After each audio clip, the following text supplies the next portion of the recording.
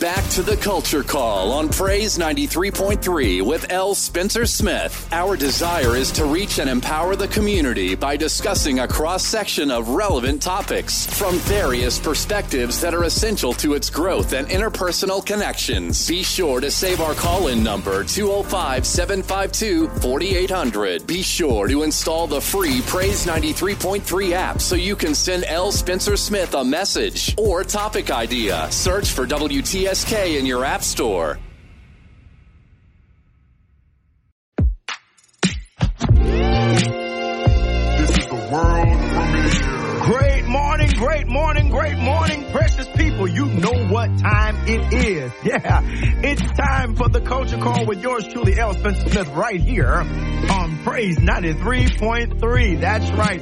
This is the place where Tuscaloosa indeed meets the world. And for the next 2 hours from 10 a.m. to 12 p.m., we're going to be talking a little bit about everything. That's right, everything from society to sports, education to economics, from religion to relationships. And as always, we are here to create a safe space. Let me reiterate that.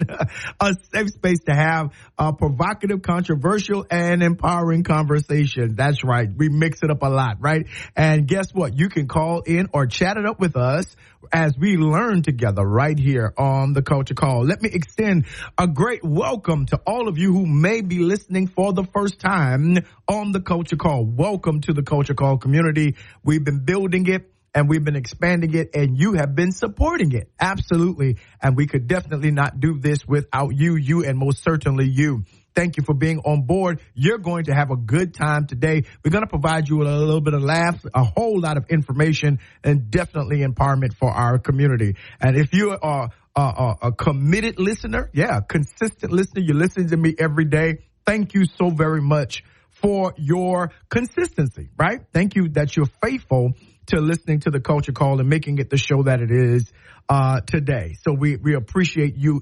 Listen, as we say every morning, just want to remind you to go ahead to your app device store on your smartphone or your iPad or whatever that might be, your Apple, your Android device, and search out Praise 93.3. There you will find that we have provided you with a free 99 app. That's right. It doesn't cost a thing. That's right. Go ahead and download that on your device. And guess what? That's going to enable you to do. You can hear us from all around the world. That's right. Definitely in these United States, whether you're in Philadelphia, Pennsylvania, Miami, Florida, whether you are in Dallas, Texas, New Orleans, Louisiana, or definitely right here in Tuscaloosa, Alabama, and the surrounding areas, Utah, Bowler G, Gordo, Reform.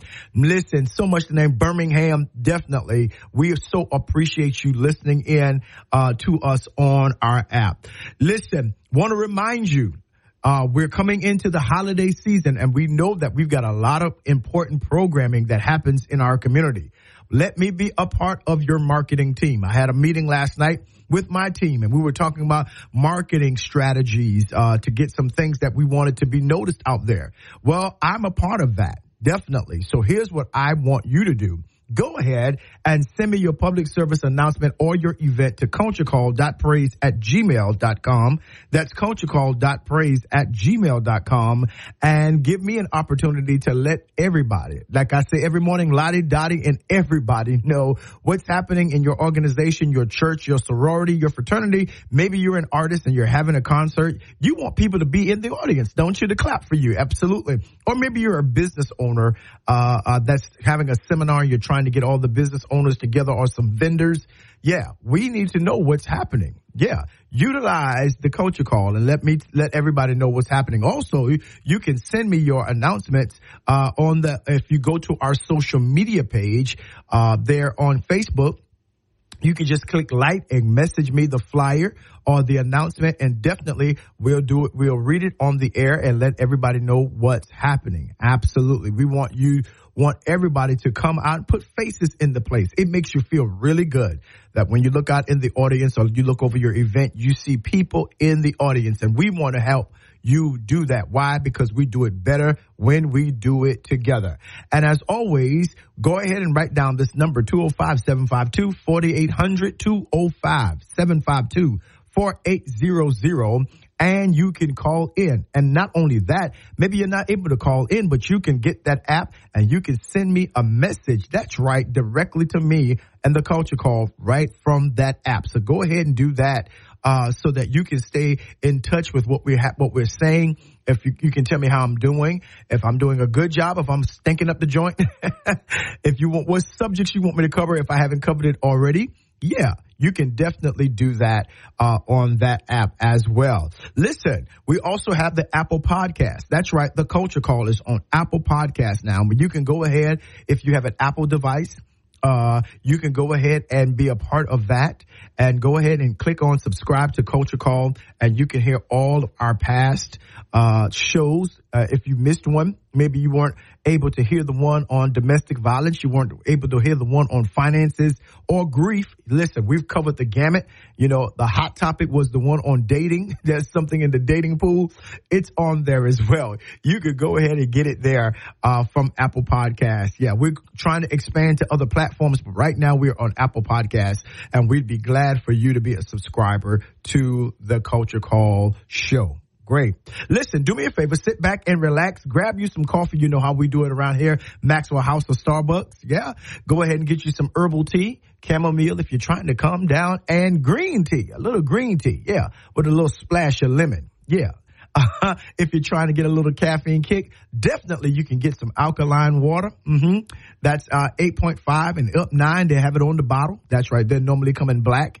Go ahead and detox your body. Listen, you are a temple, right? You're a temple of God, and you need to make sure that you keep your body clean. Get that alkaline water, get down to that cellular level, and let's get hydrated so that we can get into the culture. Listen, yesterday we had an amazing show. An amazing show because we talked about resetting our community. We talked about that a lot yesterday. And some of you were calling in, and I couldn't figure out how to get those phones in. But I want you to call in because I want to hear from the community about the subject matter that we're talking about. We talked about in times like this, in times as we're living in now, that we need to reset our community. We need to reengage and revitalize the community element wherever we live. There's 4 primary sides to this city, Tuscaloosa, the west side, the east side, the north side, and of course the south side. And there's something activity that's going on in each of those sides of town that makes up the sum total of what is going on in our city, Tuscaloosa. And in order for us to have a solid city, a strong city, it's contingent upon what's happening on each side of town. And each side of town is made up of particular communities, right? And it's the efforts of those communities, the activity of those communities, what comes outside of those communities that helps fuel the growth, the economic growth, the civic growth, the entrepreneurial growth, the health growth, the educational growth of our city. And the city cannot be a city without the vibrancy and the efficacy of each side of town doing its part. And in order for that to happen, each community, especially in the black community, has to be vibrant, has to be active. And so that's what we're talking about even now as we see the landscape of even in the South region. I don't know how many of you all have been paying attention to the voting rights, the redistricting and all of those different kinds of things that's been happening, trying to marginalize the black and minority vote in certain states, all the way from North Carolina all the way around to Texas. So you get that, wrap that in your mind. From North Carolina, South Carolina, Georgia, Alabama, Mississippi, Louisiana, and Texas, all in that, and Florida, all in those states, they're trying to disenfranchise millions of voters because there is a power grab of that a particular political party does not want to let go of. And when you think about, mostly they can blame things on other areas of the country, more urban areas of the country. But when you look at it from a statistical standpoint, most of the southern states are in the lower tier of percentiles of growth. And that's in education, that's in health, that's in mortality, life expectancy. That's in health. I think I said health, mortality, child mortality. Yeah, we're at the bottom. We're at the bottom. So while they're pointing the fingers at, Chicago and New York and all those different other kind of Los Angeles, please understand when you look at it in a factual sense that most of the southern states, and I've been a southerner all of my life. Before somebody said, well, he's from up north. No, he is not from up north. I'm from a small place, a little country town called Moncks Corner, South Carolina. Yeah, see, very few of you all know where Moncks Corner is. Yeah, I come a country boy, from a black community. And, so I know that the South is always behind and always at the lowest percentiles. And some points you can say it's probably strategically done. That's another conversation. But the fact of the matter is that it's done. And it's done because, those who are in power want to keep it that way, because you can change it if you wanted to. But then there's that. And so one of the things that I want us to understand, especially as a black community, is that they would not be trying to dissuade us from voting. They would not be trying to diminish our vote. I believe, what was it in, what's the state? In Georgia alone, and North Carolina, not Georgia, North Carolina alone, they begin to drop people off the voters registry so close to an election so they can't get it repaired, right?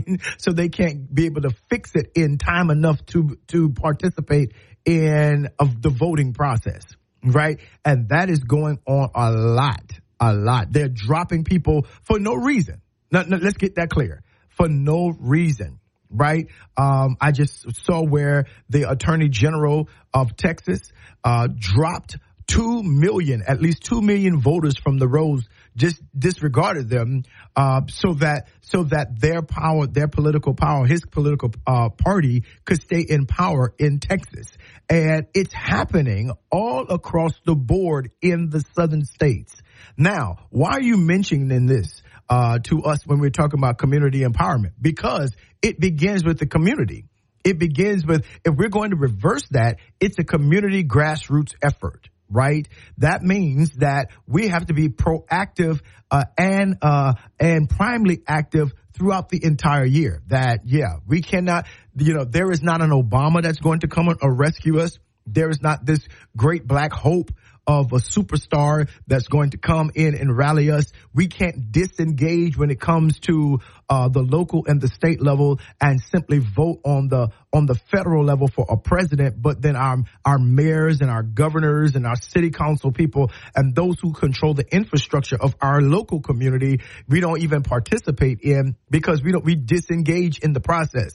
And that seems to be, or that seemingly is the kind of label or the nomenclature of the black community, that if it's not something, if you don't keep them engaged the entire year, they have a way of pulling back and not voting in critical elections. And let me tell you, a local election is critical. A state election is definitely critical when you understand over the years that those who won by a handful of thousands of votes, right? And then you look at the statistics where you see 50,000 black people didn't vote in the area. When you look at Louisiana and New Orleans, they got a really radical conservative governor there. But when you look at who participated, or the black participation in particular in the election, I mean, they may have had 25% of all black people in Louisiana to participate when the state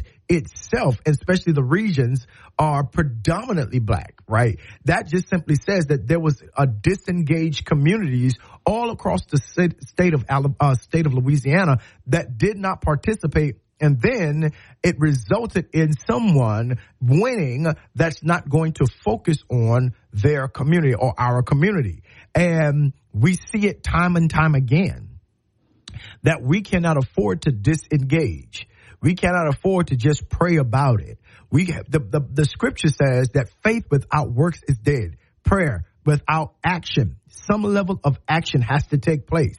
When you pray and you have instructions, you got to do the instructions. Prayer does not alleviate you from obeying instructions. Why? Because the anointing, the power, is in the instruction. It is as you do what you're told to do or what your part is that you're going to see the thing turn around and the power unfold. And so that's very important, that we cannot disengage simply because somebody's told us, well, the vote don't matter. Anybody that tells you that obviously has not been paying attention for the last almost 60 years since we were able to vote, since we were fought for vote. Our ancestors and our forefathers fought to gain voting rights. If any person tells you, well, voting doesn't, there's a small group of people in the world, in the state that does such and so forth, so you going to the poll don't matter. That is ludicrous. That is asinine. That does not make any sense at all. That it really doesn't. It does not. That it is your vote, your participation, and what is happening on every level that a lot of times changes the whole situation. Listen, black folks, we got to learn how to vote more than just for the pastor. Right? That when a new pastor is getting ready to be elected into a church, we got to learn more than to use the vote just to vote him out or to vote him in. We got to do that. We have to see the power of our vote beyond that religious context and see that when we begin to exercise our voices and rally our communities, fortify and strengthen them, and call those people to the carpet and say, hey, what are you going to do for our side of the town? What are you going to do here? What are you going to do for our children? What are you going to do to make our streets safer? What are you going to do to make our streets better? Yeah, we've been dealing with the same pothole for the last 5 years, and you've been elected in those 5 years, and you've not come back over here to see how you can improve our streets since we voted you in the first time. Why should we vote you in again? And some people don't even come to our communities. Why? Because they know already that we're not going to vote for them, or better yet, we're not going to participate in the process. We've got to begin to change that whole idea. We've got to begin to take up our own power and our own agency and begin to select those and appoint those who will be the accurate voice for helping our community. If you're not going to help our community, if you're not going to bring our community to the table of policy making and decision brokering, then guess what? Then you are not the persons or person or people that we need in office. And we're going to change that out. We have that kind of power. Yes, we do. We have that kind of power, right? And so when we think about that, today, I want to talk a little bit about identifying power brokers in our community and give you an understanding of what that means, what that looks like, right? When we talk about power brokering, let me get that right. Power brokering. There we go. Right. When we talk about that, guess what? We're identifying those who lead, those who have the voice, those who have their hands on the pulse of not just the community, but also what is happening outside of the community. I believe that leadership is the key to access and the future. And so that means in every community, there will arise leaders and people from our area who we are familiar with, who has a track record, proven track records of standing up for our community, who has a voice in our community and our city, who's coming in to be an active participant in our communities, and who is encouraging us to participate in the process. That they're not in the community. I don't think they're a power broker if they're in the community trying to dissuade you from giving up your power of the vote, from dissuading you from don't go to city council meetings. Yeah, I don't think that person is a power broker.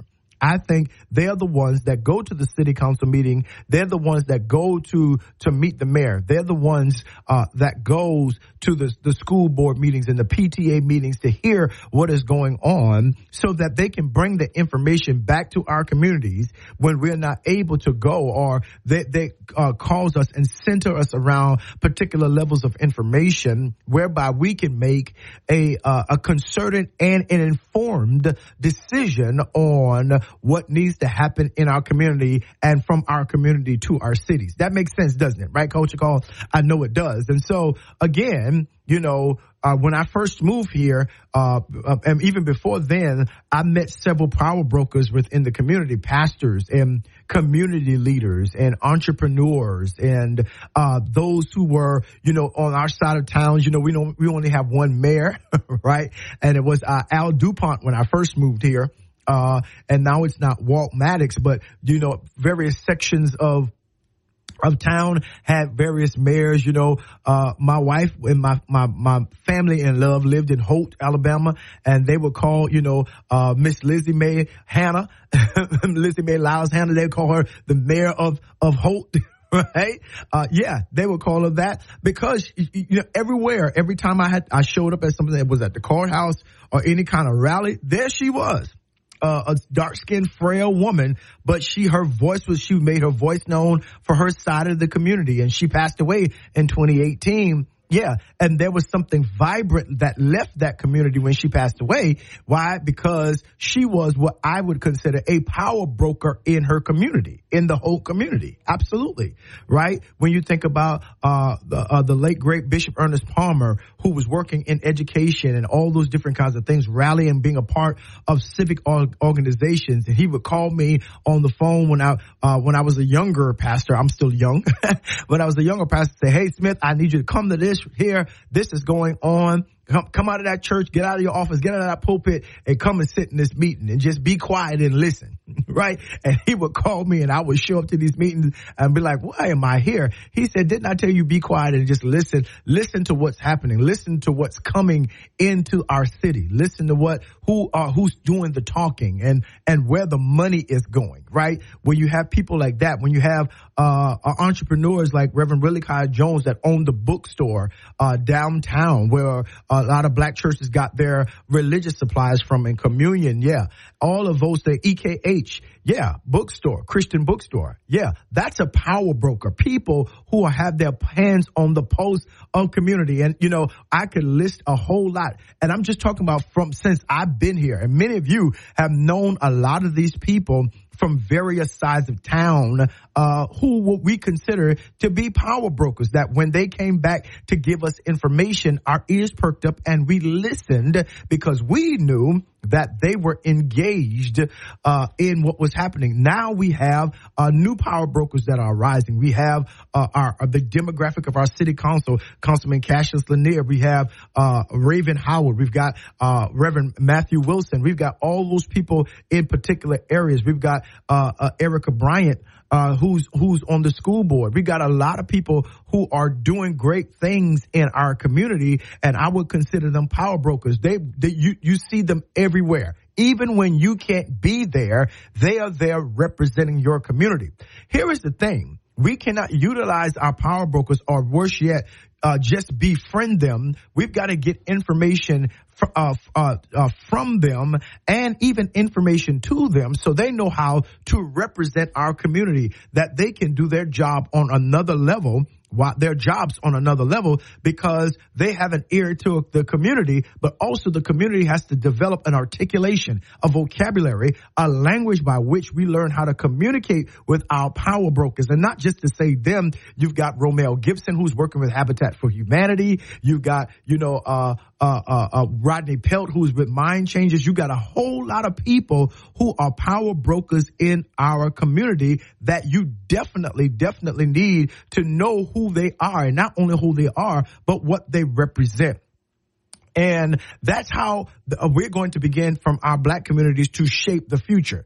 And again, I hate calling out names, but I wanted you to see that, we've got people working, pastors and leaders. We've got people who are feeding the community. We've got people who are educating the community, principals and things of that nature. We cannot be disconnected and just use their status to say, "Oh, look at them, we've got people on the board." No, we need to learn how to parlay their positions into better for our communities. You see what I'm saying? That we need to, at some point, put pressure, positive pressure on them to say, "Hey, this is what we need. Here's what's going on. We need some funds channeled here." That's how they're building a new YMCA on the west side, because there are power brokers that said, hey, we deserve better in our community. And what I want to challenge us with today is to begin to understand. Now, these people, we suffered a little bit of gap, because when the older ones passed away who were engaged in their community, it took us a minute to rally new leadership in our community. This is the time to identify prime leadership in our community. Let me say that one more time for the people in the back that act like they don't hear. Right? This is a time that we need to rally prime leadership and power brokers in our communities. I told you yesterday, 2024 is going to be a very pivotal year. Yes. 2024 is going to be a very pivotal political year, a very pivotal economic year, a very pivotal educational year, a very pivotal religious year. Yeah, it's going to be a whole lot of that. Why? Because as one guard leaves, GUARD, as one guard leaves the scene, as they retire or as they are deceased, then there has to be another that raises up that can continue the work. Part of the problem of the civil rights movement is that after Martin Luther King and Medgar Evers and all of those instrumental people passed away, there seemed to be a lull, because we had experienced some level of affluence and advancement from our community in this experiment called Americana. And there weren't prime voices. Once Malcolm X left the scene and once all of that, it was just left up to, Jesse and then Sharpton. And we are so highly critical of our leaders. Yes, we are. So listen, I was going to save this for the next half. You know what? I will. But let me just put it here. We are so highly critical of our leaders in the black community that you don't see a lot of people, a lot of other communities criticizing their leadership that's doing the best. I believe that those leaders they are men and women just like we are, and they come with nuances and idiosyncrasies just like we do. But their heart is for the community, and we need to support them. We need to support them. There was a lot when President Barack Obama was running, there were a lot of black people that, black man can't win. Black man. Yeah, if you believe that, then we will never advance. And our community needs to change its skepticism and its criticism. And I'm not saying not to be, critiques or critics of people in terms of what they're doing, but not who they are as a person. But if we become so much critics and never be constructionists, never be those who build anything, we always have complaints. If that becomes the sum total of who we are in our community, then no power brokers will arise.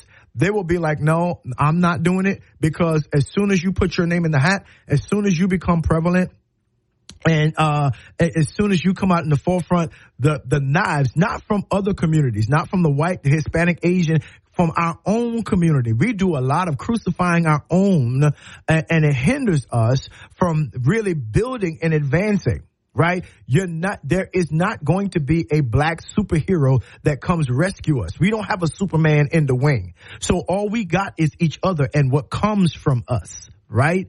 And if we would learn how to identify the power that is among us and support each other, then our communities will be stronger, our voice will be greater, our cities will give us more room at the table. And when that happens, we're going to see that some things change critically in our own communities, because people will have to pay attention to where the power is.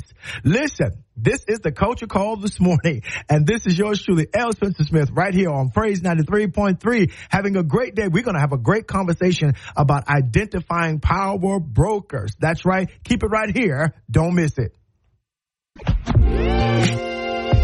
is the world premiere. And we are back right here on the Culture Call with yours truly, L. Spencer Smith, Praise 93.3 FM. And we are having a wonderful conversation on a very beautiful day, talking about identifying power brokers within our community. That's so very important. Who are the movers and shakers, and how do we support them? Why are they necessary? And how can we utilize the power brokering to move toward a greater future? You know, power brokering can be negative and positive. There are people in the community, you know, and not necessarily in our community, but there are people who use power in their influence to a negative vantage point. And they get away with a lot of things. They take kickbacks and all these different kinds of things to line their own pockets and to increase their own tills and you know arsenals while the community goes under. You know, and I think that is very a negative connotation of the word power broker or the phrase power broker. When it comes to that, I believe that if you are a true person who has the community at heart, you're an activist. You're concerned about, you know, the total welfare of everybody in the community, from the wino to the grandmama. If you're concerned about every aspect of the community being better, and you have positioning and access to people who can make decisions on behalf of the community, then I recognize you as a power broker. Right? And it doesn't matter your walk of life. You can be a person who, you know, who's a preacher. You can be a librarian. You can be someone who's a garbage collector. It doesn't matter. You could, you know, the man who checks the water meter. You could be that person. Yeah. But if you have access to people that can get change done in our community, I consider you to be a power broker. You know, every community has a structure, whether that's formal or informal. And that's what I was telling you about when I first came here in the Hope community, that we had what they call Miss Lizzie May. They called her the mayor of Hope. And I used to laugh at it. I was like, hey, why y'all call her that? And they said, hey, because she knows everything what's going on downtown. She takes what's our concerns. She does XYZ. She lets us know what's happening. All of that. And so even though that's an informal kind of structure, it's a structure indeed, because, you know, it may not be, nobody may have elected her. She may have not run against anybody for that position, you know, in a civic or local election, but it is what the community deems to be viable and valuable. And so she held that position, you know, and that's important that we understand that every community has to have structure, whether that structure is formal or informal, right? When I grew up in Moncks Corner, there were people who were power brokers there, that when you mention it in our community, when you mention their names, things moved. Absolutely. I mean, listen, too many to name. I went to school in a smaller place than Moncks Corner called Cross. Cross had a power structure, right? Had power brokers, Miss Corrine Anderson. You could call her and she would know everything. You know, certain people in the city, had stores. I'm not talking about people who were politicians. I'm talking about people who had influence. Let me say that again. I'm not talking about people who were politicians. I'm talking about people who had influence that could help us make significant decisions that will affect the community. That whenever something went on, that they were the voice that showed up at the meetings and spoke up for our communities, right? And I think that that's very important, that they understood the community. They knew who the people in the communities were. They knew the needs of the community. They knew the weaknesses and the strengths of the people and the institutions of the communities. They knew how to parlay with the pastors and the churches and the Masonic orders. They knew how to do all of that and rally them together and speak to them and say, hey, I want to know your concern. I'm about to go to this meeting. I need to know X, Y, Z of ABC. Is there anything you want me to say to them on behalf of this community? Tell me what you see. See, that's a person who is a power broker, not somebody who's that's glad to be at the table, but never bring anything to the table, never say anything when they're at the table. And that's just frustrating. You're just there. You're just getting awards and all this, but nothing is changing. That is not a power broker. No, you're mooching off of the community of recognition. And we don't need another one of those kinds of people representing our community in Tuscaloosa and anywhere If you're listening to me anywhere, you don't need anybody like that sitting up at the table who just glad to be at the table but making no change while they're at the table. We don't need that kind of person. Absolutely not.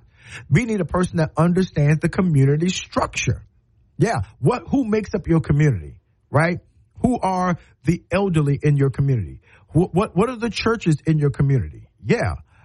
Not just the influential big ones, but who are the small ones that are doing good work, but they don't have that recognition? Who are they? Who are those leaders there? Yeah. Who are the teachers in your community? Who are the entrepreneurs in your community? That's right. You need to figure out who is is there a neighborhood association? Who are the people who are the movers and the shakers, right? That's important. Who's the principal in that community? Have they seen you? Do they know your face? Before we allow people just to say, I'm a power broker in the community, what does that even mean? What does that even mean? Right? One of the things that I wanted to do, even for our own personal ministry this year, is to partner, because I think partnerships create power structures, right? That there, again, as I said, I didn't just name one person, but I name a group of people that collectively move together to get things done for various communities. And I said to some of my teachers and some people who had influential positions, I want to be a voice in our community. I want to gain a greater voice. I want to be a part of it. And I know that I'm not homegrown here, right? I know that I'm from South Carolina, but I've been here long enough to be able to parlay. So I started going around and meeting principals and being a part and doing certain things, because, people thought I was this elusive figure, which I was not. A lot of what I did caused me to travel nationwide. I mean, that's just kind of what my ilk has been even since I graduated from college, that I've traveled more. I've been more national than local. But it has been what has impressed upon my heart to get into the local setting, to be a voice. And, part of the reason why I enjoy being on the radio every day is to inform the community about what's happening, especially our community, right? What's going on? Who are the stakeholders, right? What businesses are in your community? What would you like to see developed, right? Who are those in place that, yes, that we can send, that have the charisma, have the personality, have the connections, that know how to be a people person? Because if you're going to be a power broker, that's not some kingpin, that's not some lofty person that nobody can touch. No, but they can sit at the table and they can articulate. They'll sit in your home. They'll come by and talk to you and your families, and they'll come by your churches and say whatever, and begin to hear your concerns and take those concerns and meet people at the table and say, hey, this is what we need to see done, right? That they have particular connections. I think it's important for us to recognize that. What I was saying in the last segment is that one part of what we have to do is lose our critique of each other so that we will not fear taking our particular places within our communities to better them. Right? There are a lot of people that don't do a lot of things, or don't become or seek to become power brokers, or those who are influential, because they don't want our community to talk about them. That's just the facts. Let me just stay right here. I'll just do what I do. And I don't want nobody to, I don't want recognition. But see, here's the deal. A power broker doesn't want recognition, but they understand they have to be recognized. Let me say that again. A power broker is not someone that's seeking recognition, but they are somebody or someone that knows that in order to get things done, they must be what? Recognized. Does that make sense? Absolutely. They have to be recognized. Because who wants a power broker that everybody ignores? Who wants a power broker that doesn't have a powerful voice? Who can't get things done? That does not know, don't have any words, when it comes time for them, when they say it's your turn to speak and they have no words. Who wants that? That's not a power broker. No, I want someone representing our community. Yeah, that when it's their time to speak up, they speak up and they're articulate. They know what to say. They know what to do. They know how to think. They know how to strategize. And not only that, they know how to push back. They know how to give the alternative positioning and the alternative perspective of our communities. Because a lot of times, the people that make decisions that affect our communities are not from our communities. Yeah. That's why I think diversity on the city council as it is now is a great thing. Right? But diversity is not enough if that diversity, those people who represent us are going to be sitting at the table or on the board and they're mute. They don't say anything. They don't stand for anything. So when you want to move in understanding with power brokering, that the whole idea is, I'm not doing this for recognition, but I must be recognized in order. Why? Because I've got people standing on my shoulder. I've got people depending on my voice and my mind and my perspective. I've got people depending on the access that I have gained. And I need the people who I sit with to recognize that I am here. Right? And so, it's not that person to say, recognize me, or hallelujah to my name, glory to me. That's not a power broker at all. No, that's someone that has a narcissistic complex and they need some help. But the power broker says, well, since I have been recognized and since I am doing this work and since I have this access, then yes, I must be recognized on behalf of my people. I need to be recognized on behalf of those who I represent. Culture call, don't that make sense? I mean, Who wants a mayor of our community and they go to the meeting and nobody recognizes them or they don't stand up and raise their hand and lift up their voice? No, I want the person to be recognized. I want when they clear their throat that something comes out that is representative of what we would like to see. And I want us to be mindful of that as these new people raise up. Yeah. Now, they may not be the Martin Luther King and the Ralph Abernathy and the Malcolm X versions of that you remember from times gone by. They may not be the Jesse Jacksons of times gone by. They come from their own different backgrounds. They might represent the hip hop culture. Yeah, but they have a voice.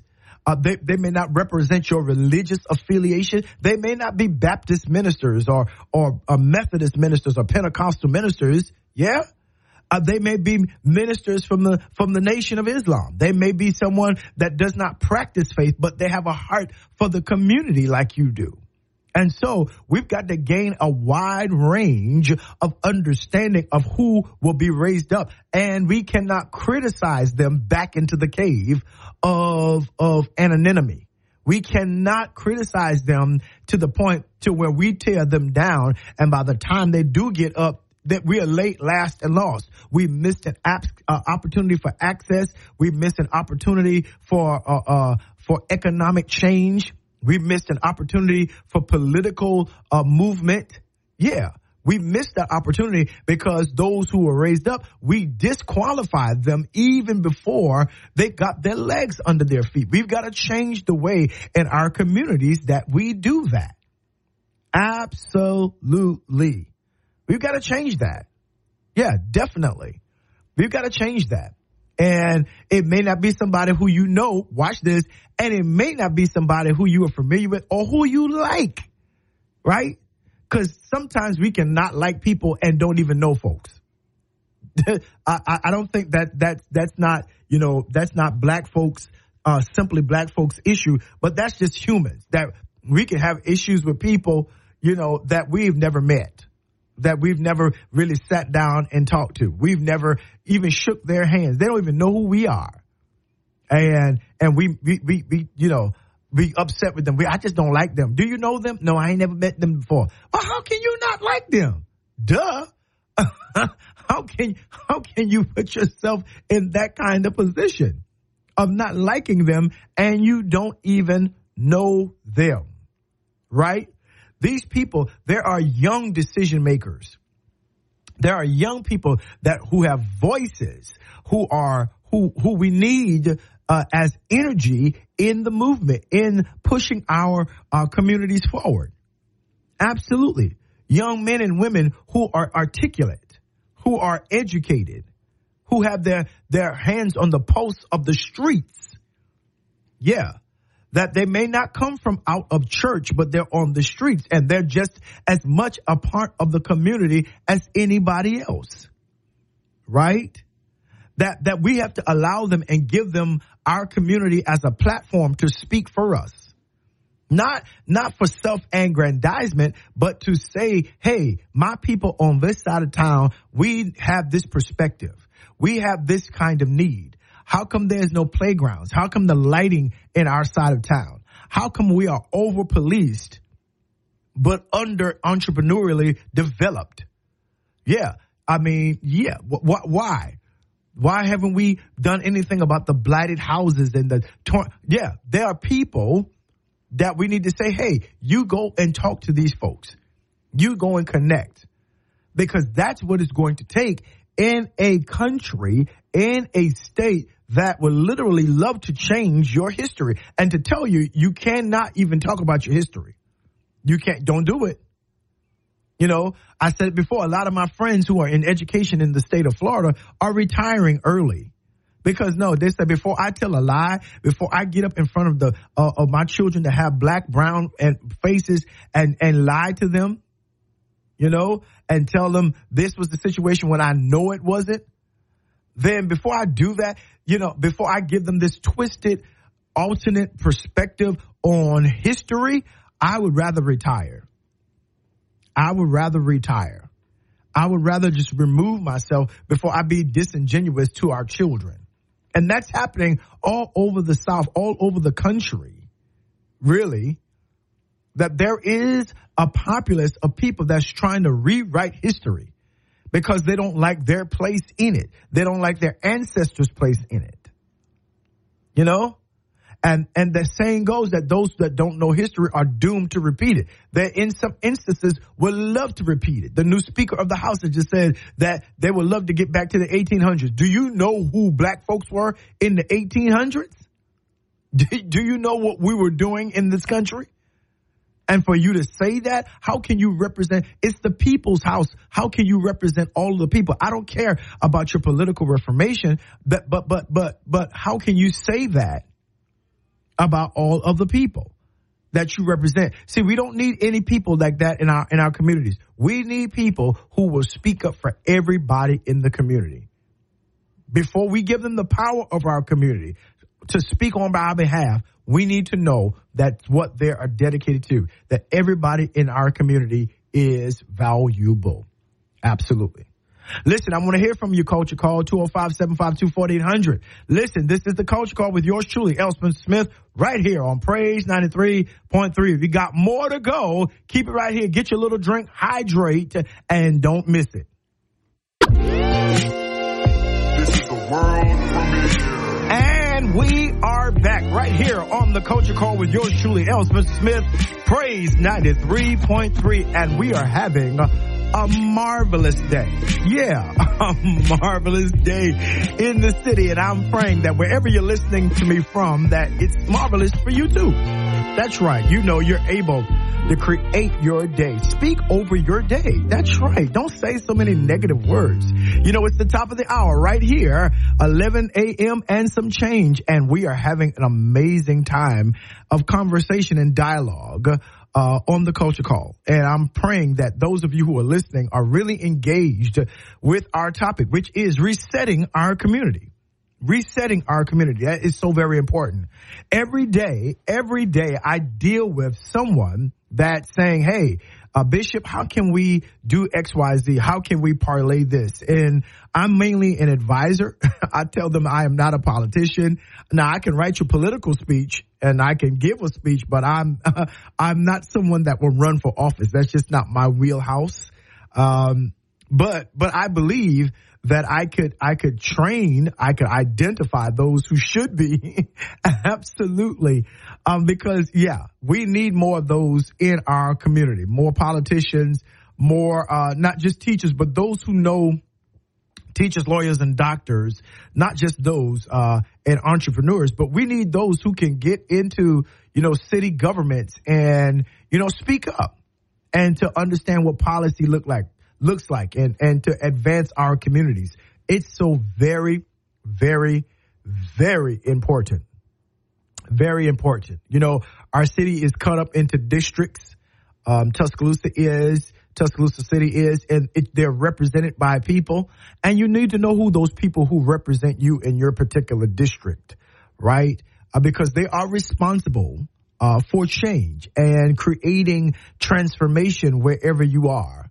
So sometimes you could be mad at the wrong people, but these folks, they're not even in your district, and you need to know who they are. Listen, I want to remind you to make sure that you are active in your city government, your city council meetings.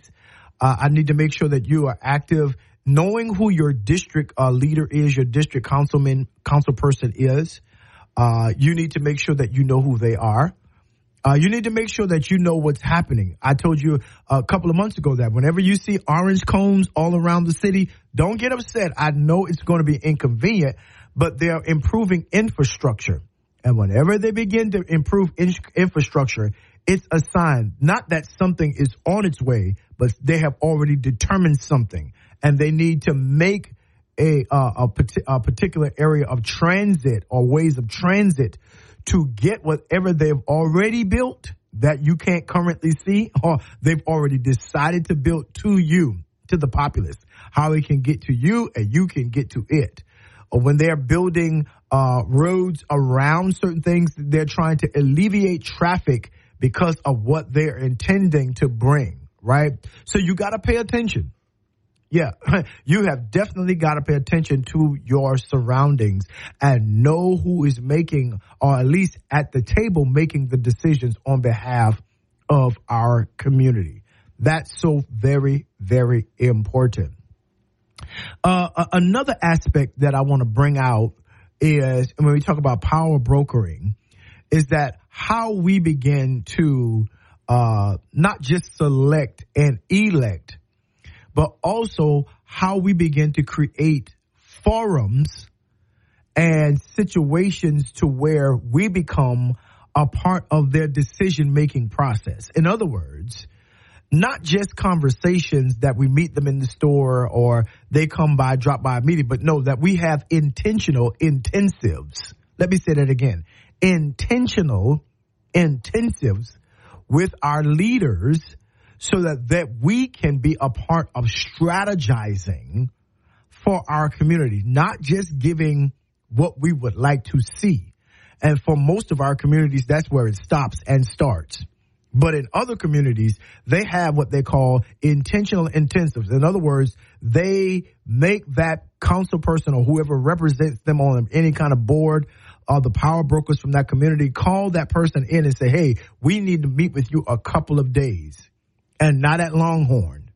We need a couple of days to sit down and talk to the constituents of your community so that when you get to your meetings, that you know what to say, or that you can give us an opportunity and tell us when these meetings are going on so that we may have a voice there. You have to do that because, again, there are people that are pulling on and vying for that person's attention.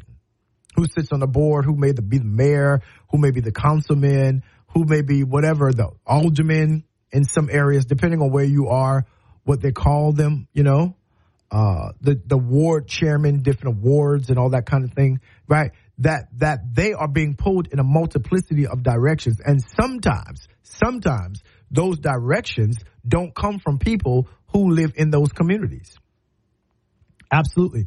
That's why you see in a lot of cities that's gentrification. Well, because people who are trying to get into your community are pulling on these people and offering them things, offering them monies, offering them prime this and that in order to be able to garner positioning, within your community. And the next thing you know, your community looks different, prices go up, and they're trying to move you out. Well, how did that happen? Well, that happened because somebody outside of your community saw the value within your community, and they utilized that person who is supposed to be representing your district and or your community. And the next thing you know, you turn around and boom, they got a swath of houses that they're tearing down, right? And that is because there is no intentional intensive with the person who represents your community from the people of the community, from the power brokers.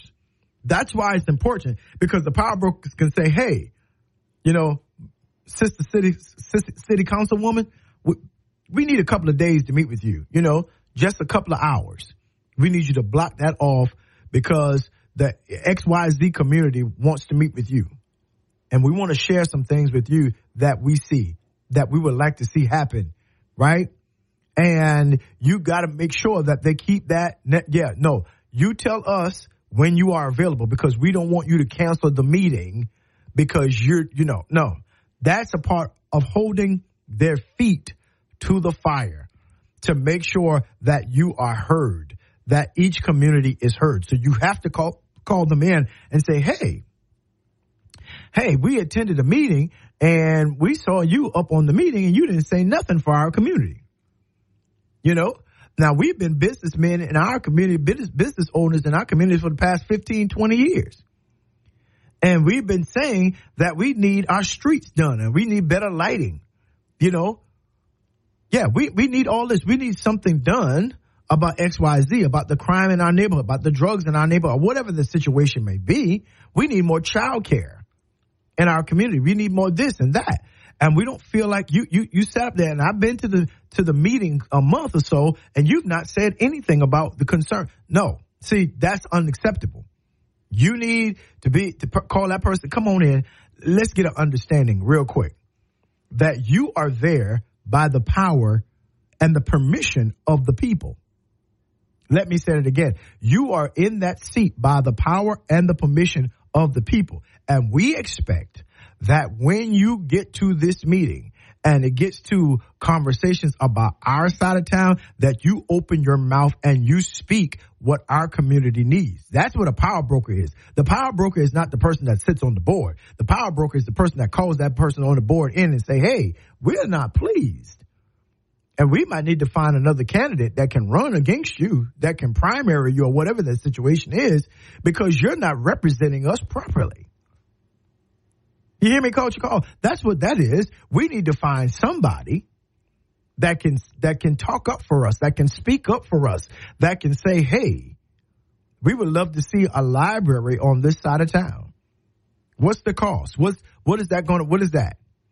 You know, they're getting things on other sides of town. How come we can't ever get anything on our, you know, that's how you build your community. You call them in and say, hey, come here. I want to take you out to lunch. But we need to have a meeting.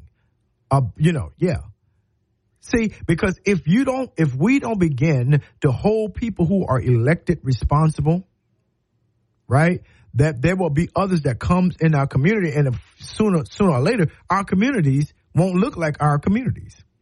And I'm going to leave that right where I put that.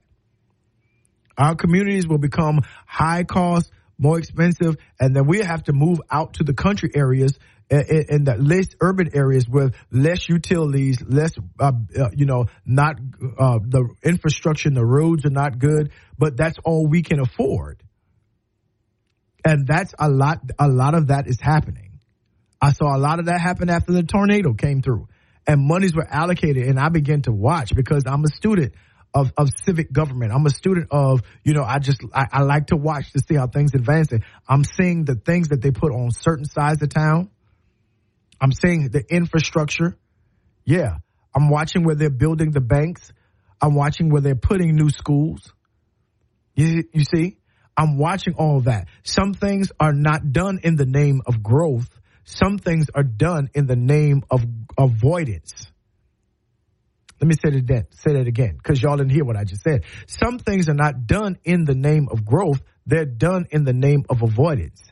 And it is not, everybody is not looking out for your side of the community. They're looking out for their own community. Absolutely. And so I sat and watched where restaurants were being built, where new businesses were coming, where new apartment complexes were being built. I watched where they started, and I also watched where they stopped, because that was important as well. That says something very clearly about where it stops and where it starts. Absolutely. Very important. And you need to pay attention to all of those things. All of that is very important, because that tells you what where they start and where they stop tells you what they value, what they deem to be important or valuable for the direction that they were going. You know, years ago, my wife and I were going to Memphis, and we went there for a particular concert, a recording, I believe. And we just noticed everything as we were traveling through this side of Memphis, which was a good side of Memphis, quasi affluent. It was, up and coming. And every building was the same color. The McDonald's was the same color as the Wendy's. I mean, their signage was kind of different, but there weren't any bright colors. There were no colors coming up. And we were like, wait a minute, why is, they got these new, sleek, everything was monochromatic. Everything looked like, this little, I want to say prison gray, because I don't think prison is gray, but there was just this, like someone had turned on a black and white television. And we were like, I asked the person from the city, I was like, what's going on? It's like, listen, these city council people, they went around to various areas in the country, and they saw this one city that they liked, and everything was uniformed. Everything was the same color. It was sleek and all of that different kind of thing. You had to know the difference. Everything was, and I was like, that's boring. Where's the signage? No, they're trying to do this. You see, this is what I'm saying. And I was like, well, y'all voted for this? Listen. And they said they were doing it before we even knew it. Say that again, L. They were doing it before we even knew it. One day we had a road, a thoroughfare full of colorful buildings, restaurants. And then the next day we saw everything, and when I say next day, that's hyperbole. It took a little bit longer, but next couple of months we saw everything kind of washed to a gray or neutral color. All the businesses did that, and they changed their signage. And it was like, yeah, that's what we had. I was like, what in the world is going on here? And that happened right under their community. And before they knew it, they had changed the infrastructure and everything in that community, unbeknownst to the people that actually live there. And what I don't want to see is that happen to our community. That there is something that moves in, or some force that moves in, or some political, ideas that have moved in to change the nuances of that which belongs to our community. Yeah, that everything reflects a certain, mindset, a certain monochromatic, mindset. And if we don't know how to parlay the agency and the power and the influence from our different communities, we're going to be late lasting long, because money is currency. It's always flowing. See, at the base root of everything, there is a particular economy that either supports it or does not. Look at things. That's right. There's money that supports, it's amazing. We can find money for war in this country, but can't find money to alleviate student debt. Yeah. I'm talking about money's $13 billion. I'm talking about the bees. I mean, you can find monies to do that, but you can't relieve the pressure of the people in your own country. And so you have to start asking, what is at stake? Well, it's capitalism. It's an economy somewhere. And that's something that we need to understand also in our community, that capitalism fuels a lot of our communities, our cities, our states, and definitely this country. This is a capitalistic society. So what does that mean? Everything, hear me, y'all, everything can be for sale. If it makes money, it makes sense. If it doesn't make any money, it doesn't make any sense in this country. See, ultimately, the ultimate color is green. You're talking about black and white, but the true red and yellow, the ultimate color that controls what goes on is green. And you've got to know that. That's factual. And so how are we to make sure that our communities get their appropriate amount of green? That financial infrastructures, economic, access and opportunity literally flows into our communities. And we know who our communities are. We know where they are on each side of town. We know that where the base of each of our communities are. But how is that money flowing? How is that money flowing? How does it get there? Absolutely. And how can we get our portion of it? Who are the people that goes to that table and say, hey, this is what we need? That's your power brokers. Who are the entrepreneurs? Who are the, those who are influential and says, hey, they just gave us this grant in the state. And they just allocated this to our city. What part of that is for our community? What part of this billions of dollars or millions of billions, what part of that is going to fuel our community? Well, no. Well, I didn't ask for water. I'm not looking for water in a well. I'm talking about what part of this fuels our community. What's our part of this, all this and money?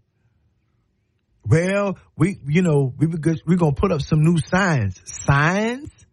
You're going to put up new signs on ragged roads. You're going to put new signs on, streets that ain't been paved in the last couple of decades. That's what you're going to do. That you're going to put you're just going to put new signs on to show people where a blighted, dysfunctional community is. That's what you're going to do. We don't get no new lights. We don't get no new roads. We don't get no new buildings. We don't get no new community centers. We don't get, any of the infrastructure that shows that we are a vibrant community. We don't get any of that. All we get is new signs. Really? Right? And power brokers said, absolutely not. We want our portion. Yep. Because what power brokers say, here's the deal, y'all. What power brokers say, I tell you what, if we don't get our portion of the money, whoever's sitting in that chair won't be sitting in the next election cycle. Huh? If we don't get this situation over here, because I went over on the other side of town and they're getting restaurants, they're getting the paved streets, double lane highways, triple lane highways. They got all of the niceties over there that's well lit and all is well kept and clean. Yeah. And we can't get, all we getting is a new sign. Right? Okay. I tell you what, if we can't get at least a fair shake on this side of town, we may not be able to get the same level of economic support and financial amount of money on that another side of town gets. But no. Maybe you're not the person that needs to sit in that seat, because we need somebody who's willing to go to bat for our community. And that's what power brokers make sure happens. That's what they do. That's right. They begin to look at where the money is flowing.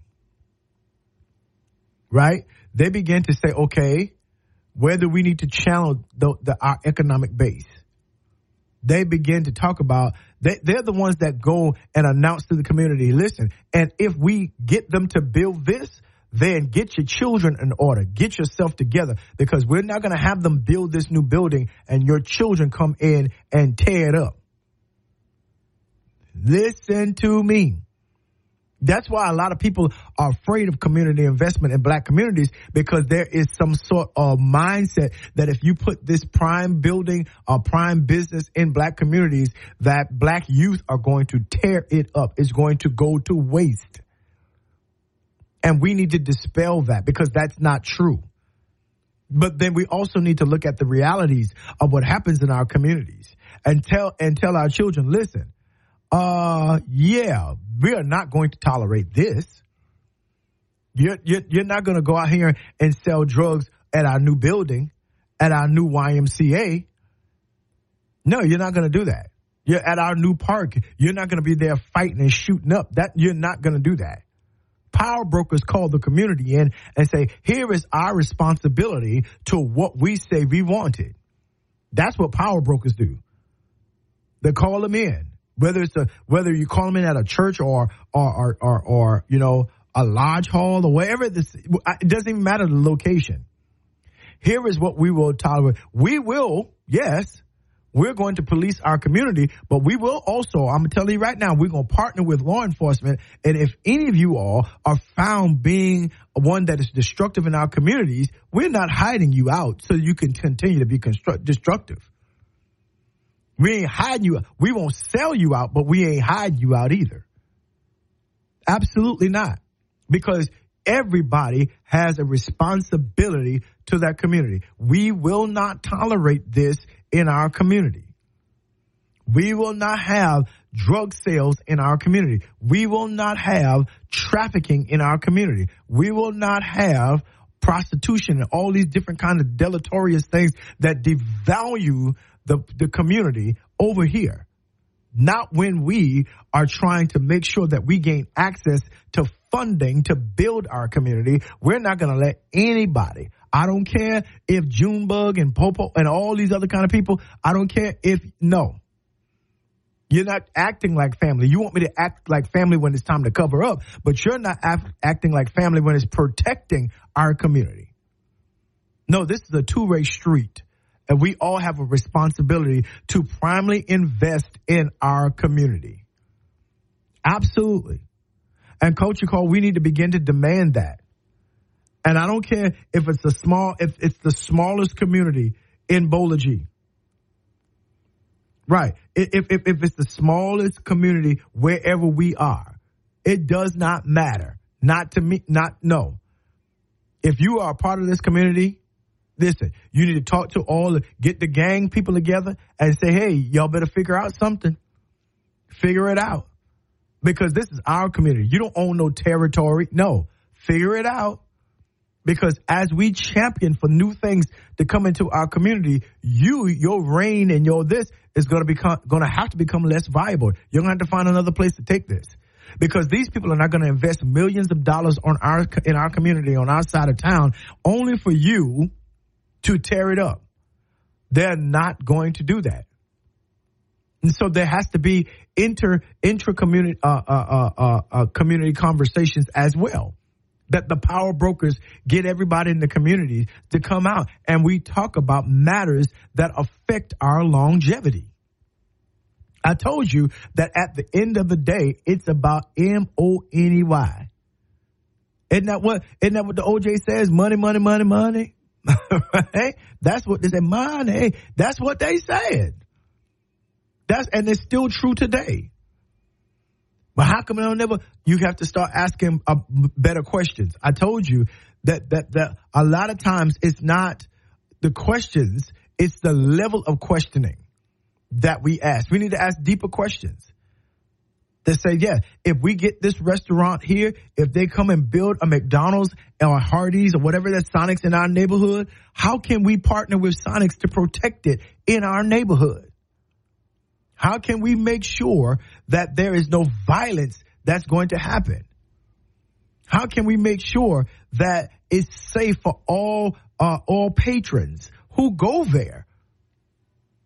And who are the people who are causing this rabble-rousel? Who are the people who are causing this melee?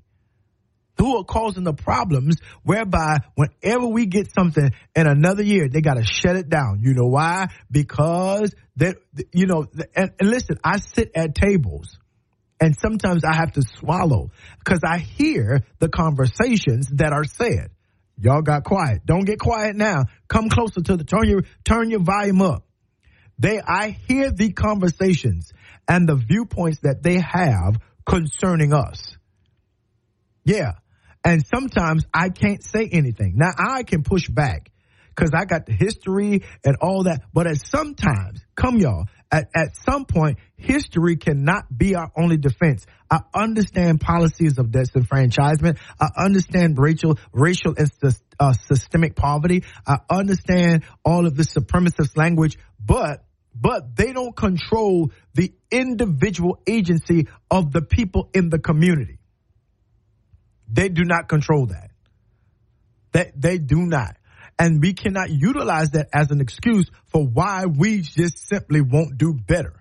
Or but why we won't have the standard on our side of town that says, hey, if you're going to be a part of our community and we power brokering to make sure they run good streets and get good lighting and get a park here that has the same things they have on the other sides of town, the more affluent sides of town. If we can't champion that, if we can't have that without you coming to destroy it, then we'll find some place else for you to move. We're going to encourage you to move from because you are becoming a hindering force to what we're trying to accomplish. And these are the conversations that need be had. These are the conversations, hard conversations. I know these are not easy. What I'm talking about right now, they are not easy conversations to have with us folks because we will get mad. What you trying to say? No. See, no. It ain't what I'm trying to say. It's what I said. Now, the issue is where are you trying to place what I said? I said what I said. I said we need to do better. I said we don't need any gang activity. I said that we need to get these guns and get guns off the street. And these children, they need programming. And I need that when we get programming, I need parents to sign the kids up for them, whether they want to or not. I need them for them to be engaged. That's right. And if you can't do that, if you can't be a viable part of our community, then maybe we need to talk about you moving to another community. Because what we cannot have is your children, your family shooting up the streets in our area. We can't do that. It's not and maintain our property value, not maintain all the other things that we're trying to do here. See, the power brokers in every community have to have that kind of conversation and call it what it is. We ain't got no programming for our boys. We ain't got no programming for our little girls. And they ain't got nothing else to do but in the street. No, we didn't do that. We didn't have prime programming. We had a dirt road. And then they made it a pebble road. They ain't make it paved. I don't think the road is paved now. When I went back home the last time, the most corner, they still got them same rocks in the road. But no, we didn't participate in all that because our community was strong. Our parents were strong, and they had people. We listened to the power brokers in our community. In that small community on Finnick Drive in Moncks Corner, South Carolina, we listened to them. Across the street was another community, the Wall Street community. And they would have fights over there all the time. The police would always be over there. And the parents absolutely not, and they shut that down. Listen. We got to start identifying who these people are. This is the Culture Call with yours truly, L. Spencer Smith. You know what it is. Praise 93.3 FM. Keep it right here. We've got much more to come. Don't miss it. This is the world premiere. And we are back right here on the Culture Call talking about community power brokers. That's right. How we can identify these amazing men and women, both old and young, to move forward our community. And I think we're having a great conversation today because it's very important. I always want to remind us that my job is to make sure that while I'm on this radio and when I live my life every day, that we are, as a black community, not late, last, and or lost. That's important. And we've been talking about, some of the decisions that we as power brokers have to make for our community as we begin to sit at important tables, because they will be very, very integral in how our communities are shaped in the future. That as we gain access and we have people sitting on various boards, that they're not just sitting there just to have a position or to have a place at the table, but we want to also be at that table. And the power brokers are the connections between those people and the community. In other words, power brokers are the bridges between city government and access and the people of the community. And it's important that, yes, that the power brokers must have a voice from the community to those people who sit on various city councils and various educational boards and school board systems and all those different kinds of things on behalf of the people of the community. But also, power brokers need to be able to communicate from those tables and from those those different councils back to the community and say, hey, yeah, I did mention this, and we are in the process of making this happen. But here is what we must do to prepare for that level of change and that level of commodity, economics, financial flow, infrastructure change that potentially can come to the community. That's what power brokers do. That they stand in engagement between the institution and the people, the institutions that ultimately make civic decisions and the people that they affect. And in my last segment, I was making sure that we understood that as the community, as power brokers in our communities, we do have to call our children together. We have to call our communities together, our young people, our old people. We have to call everybody together and say, hey, we're working on this deal. We're working on building this over this side of town. Yeah. And we've heard your voice, and we've taken your voice and your concerns, and we've sat to the table with the mayor, with the city planners, with the council people, with the rest of the board, because it's just one person. So you got to convince the rest of the council to agree, right? Right? And so that means that person, that city council person has to have the power of persuasion for their particular side of town, right? And get the rest to be on board with them. Right. And so there has to be another conversation also had to say, hey, we've got this McDonald's coming on this side of town, and it's going to create employment for our young people. It's going to be, that we're putting it in an area where people, they're getting ready to pull the road. And so more traffic is going to start coming through here, a different level of this and that. Yeah. And so as a business owner, if you're owning a business, you got to, do some infrastructure change. There's some dollars, some small business dollars through the SBA, Small Business Administration, that's available for you to do certain improvements and renovations to your infrastructure, your externals, your internals, right? So that you can accommodate. We've got a new restaurant. They're building a after hours library on this side of town. And so, yeah, and we've got to be prepared for this. And here is one of the ways, because what we do not want them to say is that we are not worthy and qualified to have this on our side of town simply because how my grandma would say, we don't know how to act. And listen, at some point, you know about systemic this and that.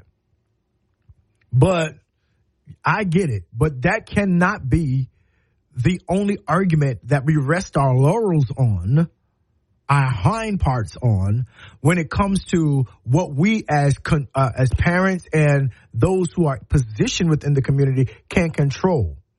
That they don't want any graffiti and any stolen and torn books in this new library. Now, we don't want any kind of gang activity to happen, any kind of violence to go on at this new playground that they're spending $500,000 on because it's going to be innovative. We don't want that to be shut down because y'all are riding around here trying to claim territory, trying to figure out who's big and bad, trying to figure out who's the king of the mountain. No, that will not happen. Right? We're negotiating with law enforcement that they be community forces, community people who are a part of this community. But what we won't do is tell them, not to, if you get in trouble, guess what? And they can prove it, let them live. Yeah, we're going to talk to them. Let our children live, but take their behinds to wherever they need to go to get them out of the way of what we're trying to do as our community. See, there are conversations, levels of conversations that must be had and understood on the face, not on the back end. As we start this, as we break ground, as we parlay these people to say, hey, yeah, let them see that we believe that there is value in our communities, that we are, doing what we need to do to take care of our properties. Our homes are, are cared for, lawn care and all this. Our shrubs are all of this. Our shrubs are taken care of, that we're taking care of our community. When I grew up, we didn't have no lawn care. We got outside and mowed the lawn. We got outside and trimmed the hedges and planted the flowers. We made our yards look exciting. They wasn't big houses. They wasn't $300,000 and $400,000 or $500,000 houses. But what we had, our parents made sure that we were part of taking care of it. Absolutely, because of our community. And any person in the community that did not take care of their community, listen, they wanted to go to that person's house because maybe they're sick. Something is going on. You ain't mowing your grass, all that kind of stuff. No, we want to know what that is, because we're trying to put up a face on our community. And my community, yes, was was all black. There were no white people, Hispanic people, wasn't even a thought at that time in our community. No Asian, it was all black. And we had pristine communities. That's right. The kids were, they sometimes they gave us a little change to go to the corner store to get us money. But listen, it was a part of chores. Did I just use profanity? They were a part of chores, mowing grass and making sure the yard was raked, the leaves were already put, and we would burn leaves and all that we had to keep the community, our houses clean. See, again, that's what I'm talking about. We have to take responsibility and work with those in our community, within the context of our communities, to be able to say, hey, because this is our community. Let me say this again. Because this is our community. We have to take care of it. We have to take care of our community. And that is a non-negotiable. Let me say it again. That is a non-negotiable. And so, even as we understand, all of the ability and the benefits of having power brokers in our communities, each and every one of us have to be individual power brokers within the own context and confines of our homes. Absolutely. That we have to make sure that our communities are safe. We have to make sure. See, the only reason when we police our communities, then we can go to the law enforcement that comes into our communities and say, hey, here's the deal. Yeah, hey, we're policing our communities. We're talking to our children. We're making sure that they're safe.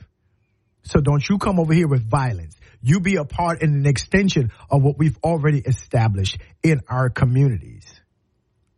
Absolutely. Give us something to work with, right? That when the power brokers say, hey, here's the deal. I want to make sure that XYZ ABC, that you don't come over here and rough our children up. We got this. You be an extension. When we call you, that means, listen, when we call you, you come to pick somebody else. You come to pick somebody up. Why? Because we've already set the word out in our communities that if this happens and you're caught doing this and you bring violence and drugs into our communities, no. That is unacceptable. So please understand, that is a community desire, a community standard. Right? So that when the power brokers do go back to the table and say, hey, our community has made this improvement. We need improvement to our schools next year. Then the cities and the political people will be more inclined, what? To provide the funding, to come over to our side of the community. And watch this. Less people will be trying to get our property for low value to build what they want to build and drive us out of our own communities, because they understand that we're going to take care of it ourselves. But it is a partnership. Yeah. I want to make sure that you understand what that place is that we are supposed to have with regards to our community culture call. We cannot just sit idly by and not have a voice. Yes, we need a voice from our community to the city infrastructure, the city decision makers. And that's what power brokers are for. Identifying those people that can go to speak for us. There may be times when the entire community has to go and show up. Then we will be our own power brokers, right? Because they're going to always look for people who we designate to speak on our behalf. And there has to be a conversation to the community to hear what is going on, to understand what the standard is happening for our communities, what they're going to be expecting from us to be a part of the city, because they're the ones that decide where the funding goes. And we've got to listen. And we can't come, because listen, if they come to us with excuses of why they can't build this and why they can't give us that and why they can't, we're not going to accept that. Well, then we can't go back to them with excuses of why we're not doing this and all this. We coming up, we can't, no. Let's make it an excuse-free community.